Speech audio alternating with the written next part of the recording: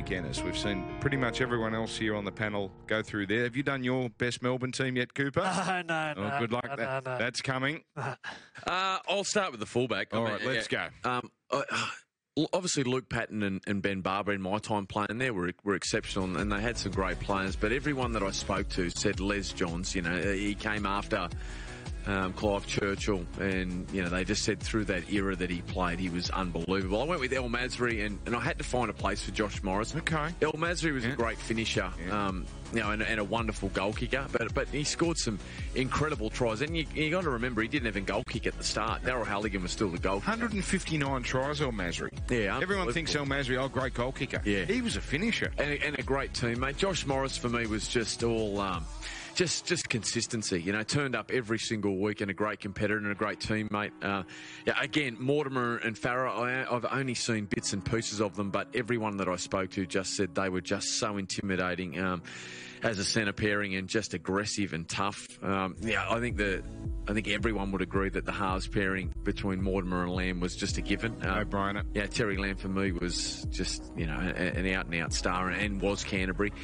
Peter Kelly, an extremely tough front row. Paponis. I went with James Graham in the front row. Now there's been some terrific players, like you think of guys, obviously like Mason and Tunks and... the list could go on there in terms of their front row. Kevin Ryan, another, but I went with Steve James. Price. Yeah, Steve Price. I loved playing with James, and I think in a lot of ways he revolutionised the way the front rowers are played, particularly at the moment. And very similar to Darren Britt, who's on the bench, in terms of their ability to be able to ball play. And I think they've really changed the way the modern day front rower has to play and what his strings to their what their attributes need to be.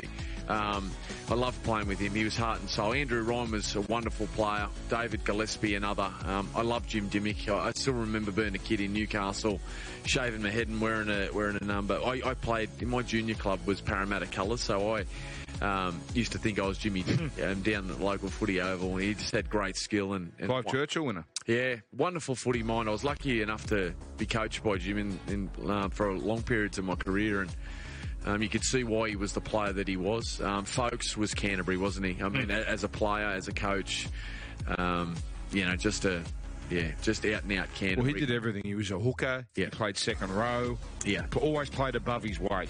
Every single person I spoke to had Steve Folks in their side. Dean Pay, another.